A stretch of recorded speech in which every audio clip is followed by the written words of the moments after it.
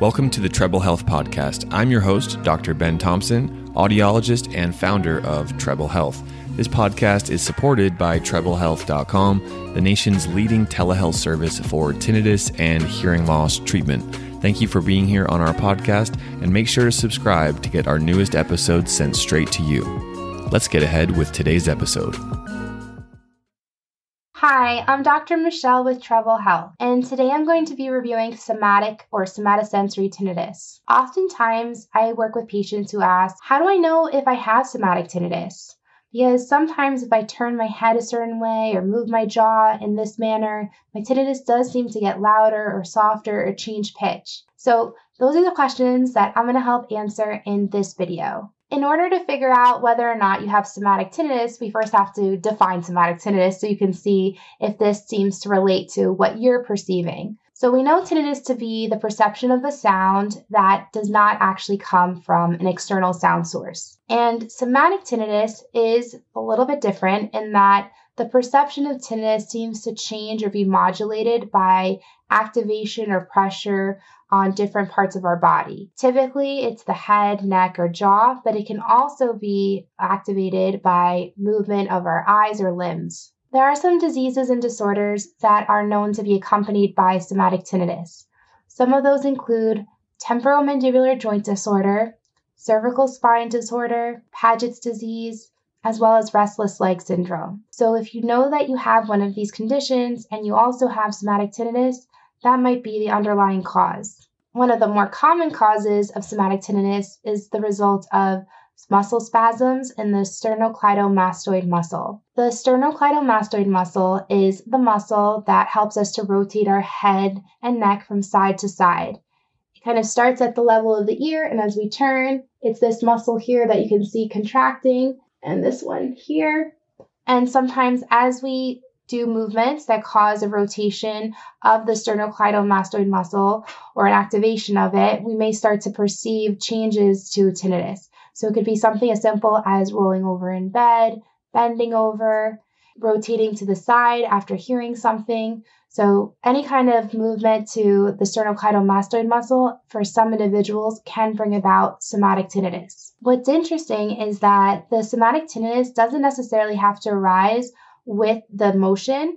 It may actually occur several hours after the muscle spasm has taken place. It seems really odd that certain physical movements can elicit perceptions of tinnitus, but in fact, it makes a lot more sense when you have a better understanding of the auditory pathways as well as some of the pathways of the somatosensory system. Oftentimes people wonder, how is it possible that movements of my head, neck, or jaw actually bring about changes to my tinnitus or bring about tinnitus altogether? And the reason lies in that there's this portion at the base of our brain called the dorsal cochlear nucleus. And this is the level at which inputs from both our auditory system and our somatosensory system start to make contact. The dorsal cochlear nucleus is the most important region in the brainstem to start to send auditory signals up to our auditory cortex. It gets that information from our cochlea, from the hair cells within our cochlea, but it also receives information from eye movements as well as from different muscles. And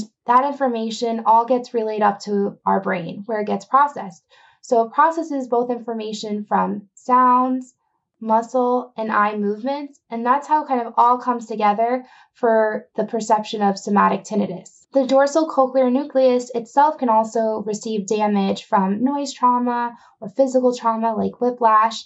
And it's believed that damage to the dorsal cochlear nucleus is what may set off the initial perception of somatic tinnitus. A lot of researchers believe that the perception of tinnitus really starts at the level of the dorsal cochlear nucleus. And a lot of that has to do with the fact that there are many individuals who have had their auditory nerve severed, and yet they have this portion of their auditory system still intact, and they will continue to perceive tinnitus even after the information from the cochlea is no longer able to reach the level of the brain. And this is often why you'll hear that people say tinnitus is a condition of the brain much more than it is a condition of the ear. But it has to do with the auditory system and how signals are being sent from the level of the cochlea all the way up to the brain. And there's so many different stopping points that can be the resulting cause of one's tinnitus. But we do think that the level of the dorsal cochlear nucleus is the primary source at which somatic tinnitus starts to develop. So how can I know whether or not I really have somatic tinnitus now that I understand a little bit more of what it is? Typically, somatic tinnitus will occur in just one ear, and it happens daily. It seems to be intermittent. The volume of your tinnitus or the pitch of your tinnitus tends to fluctuate greatly, and you don't generally have any hearing loss, but you may actually have head, neck, or dental injuries or insults. You may also actually perceive that the tinnitus tends to change location. So sometimes it may feel as though it's emanating from one ear, but other times it may start to feel as though it's emanating from the back of your head. So changes not only to the volume or the pitch, but also to the location of it may be an indicator that you are having somatic tinnitus versus non-somatic tinnitus. There's a growing body of literature and research regarding somatic maneuvers and manipulations because there are a lot of individuals who would like to come up with an actual objective test battery that helps one be able to identify somatic tinnitus versus non-somatic tinnitus. The modulation of tinnitus due to somatic movements and maneuvers is well documented, but there hasn't been a test battery that has been developed to be used to formally identify individuals with somatic tinnitus. But again, there's a lot of research that supports specific somatic maneuvers that are able to be used to help detect whether or not someone has somatic tinnitus. And the hope is that by developing and using these somatic maneuvers, if you can identify what specifically is causing changes to one's tinnitus, then you may be able to actually find the treatment for the tinnitus. Modulation of tinnitus occurs by applying pressure or causing movements to different parts of one's body. And those movements are usually held for a few seconds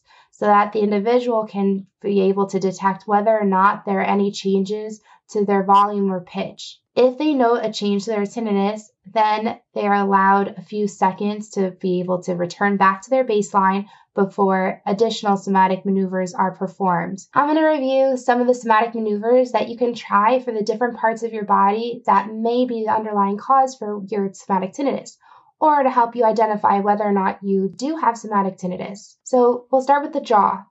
One of the things that you can do to see if you have somatic tinnitus related to the jaw is clench your teeth, hold down for a few seconds. You can also try sliding your jaw to the left, to the right, holding each position for a few seconds. You can also try protruding your jaw outwards in a more relaxed manner and then applying more pressure and force to see if when you do that, there's any changes to your tinnitus. And then, of course, when you retract your jaw and try to put it either in a position, again, that's a little bit more retracted than normal, and then back to normal to see whether or not there are any changes to your tinnitus with these jaw movements. In regards to head and neck movements, there's a laundry list of things that you can try. Some of those movements include turning your head, again, with and without pressure, meaning you're straining to turn your head as much as you can to one side, or just slightly turning your head.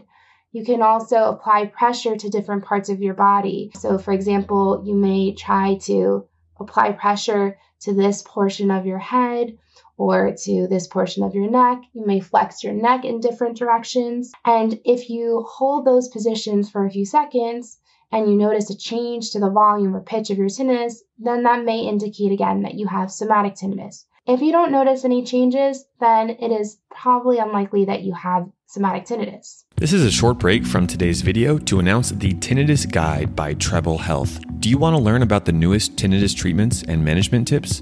Click the link in the description of this video to get your free copy of the Tinnitus Guide by Treble Health. You can also see whether or not your tinnitus is the result of eye movements. So you may move your eyes horizontally, vertically, or diagonally. And again, remember to hold each position for a few seconds to see if you notice any changes to your tinnitus. You can also see if your limbs are the cause of your tinnitus. So you can do different types of movements to your shoulders, again, moving them in different directions, applying pressure as you're trying to move your shoulder in a direction. You can also do this to your hip. So with different hip movements and rotations, determine whether or not you notice a change to your tinnitus. Some researchers found that they were able to modulate the tinnitus of individuals who had known temporomandibular joint disorders to a much greater degree than individuals who did not have temporomandibular joint disorder. But there was still a percentage of individuals without TMJ or TMD who did notice that their tinnitus seemed to change as a result of the somatic movements. Other research has found that individuals with somatic tinnitus tend to have a higher prevalence of somatic disorders like cervical spine conditions or issues or temporomandibular joint disorders. So again, the presence of somatic tinnitus tends to be quite high in individuals who have somatic disorders. But again, a lot of researchers have found that they have been able to modulate tinnitus via somatic maneuvers for individuals who do not have somatic disorders or conditions. In one really interesting study, over 60% of individuals who did not report having tinnitus after having somatic maneuvers done reported hearing a sound that was tinnitus-like. So again, it means that some of these maneuvers might bring about tinnitus, but again, some of these maneuvers may be the indication of somatic tinnitus. It's really hard to identify which it is, but I think it also helps to support the fact that the perception of tinnitus is much more normal and common than we actually think when we're experiencing it ourselves. And in many ways, it's almost a part of our normal human experience. There are so many different somatic maneuvers too, so I think that future research needs to try to identify whether there are specific maneuvers that have a higher rate of being able to diagnose and accurately define individuals who have somatic tinnitus versus individuals who do not. So I do again think that these somatic maneuvers are a good avenue to look at to identify whether or not you feel like your tinnitus might be caused by physical movements of either your head, neck, jaw, eyes, or limbs. But you can't necessarily use somatic maneuvers as an absolute diagnostic tool for determining whether or not your tinnitus is somatic or not somatic. If you still really think that your tinnitus is somatic, then what are some of the treatments for somatic tinnitus? Many of the treatments for somatic tinnitus are dependent on what part of the body seems to be causing your somatic tinnitus. So for example, if it tends to be dental, then you may look at mouth guards.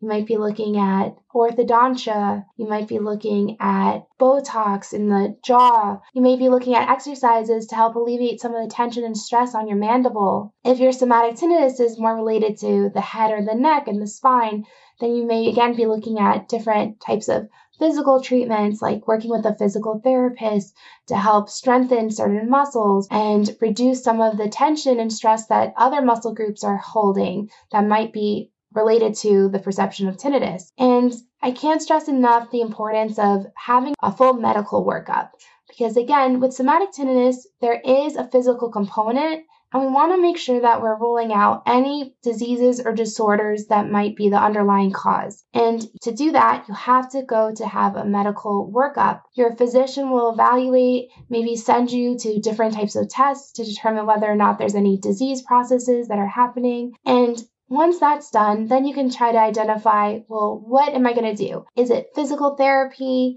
Is it some kind of device like a night guard that I need to use to help alleviate some of the jaw tension and pressure or teeth grinding that I'm doing at night? You may also look at different type of massage therapy. There's a lot of different things that help to change the way that some of these muscle groups are working to help improve tinnitus. One study that was evaluating cervical somatic tinnitus found that individuals who received a multimodal therapy of manual therapy, exercise therapy, and at-home exercises to complete improve the overall perception of their tinnitus. And so it shows that there's different things that one can do to try to treat the area of the body that is the underlying cause for somatic tinnitus. But of course, it's helpful to be able to do somatic maneuvers that help to identify what part of my body is the reason for my somatic tinnitus. And so by doing that, then you can start to see improvements to your tinnitus by helping to tackle and use tools that will directly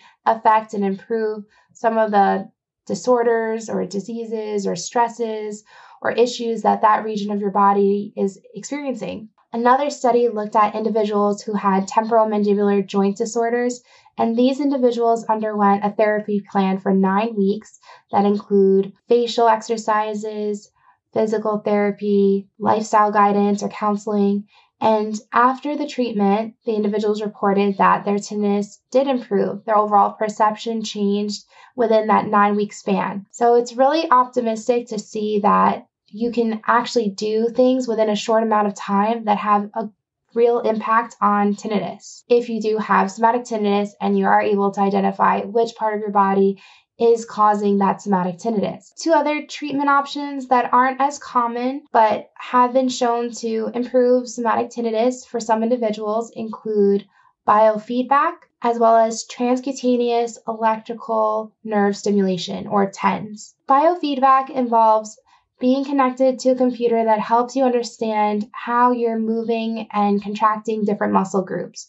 So it helps build up control so you can start to change the way your muscles are responding in different situations. And if you can identify which muscle groups are causing your tinnitus to increase, then you can start to identify ways to decrease that stimulation by controlling those muscle groups more. In transcutaneous electrical nerve stimulation, or TENS, there are electrodes that are actually applied to the skin that help to change the responses at the level of the dorsal cochlear nucleus. Again, this is a little bit more invasive than some of the other treatment options and a little bit more experimental, but the research has been promising for some individuals who have undergone this TENS treatment plan who have been identified as having somatic tinnitus. What's really interesting is that, again, in the research review that I did, counseling as well as sound therapy were commonly described as part of the therapy plan for individuals with somatic tinnitus, so it's certainly not something to overlook. I think understanding more about what's going on with your body and how that relates to what's happening at the level of the brain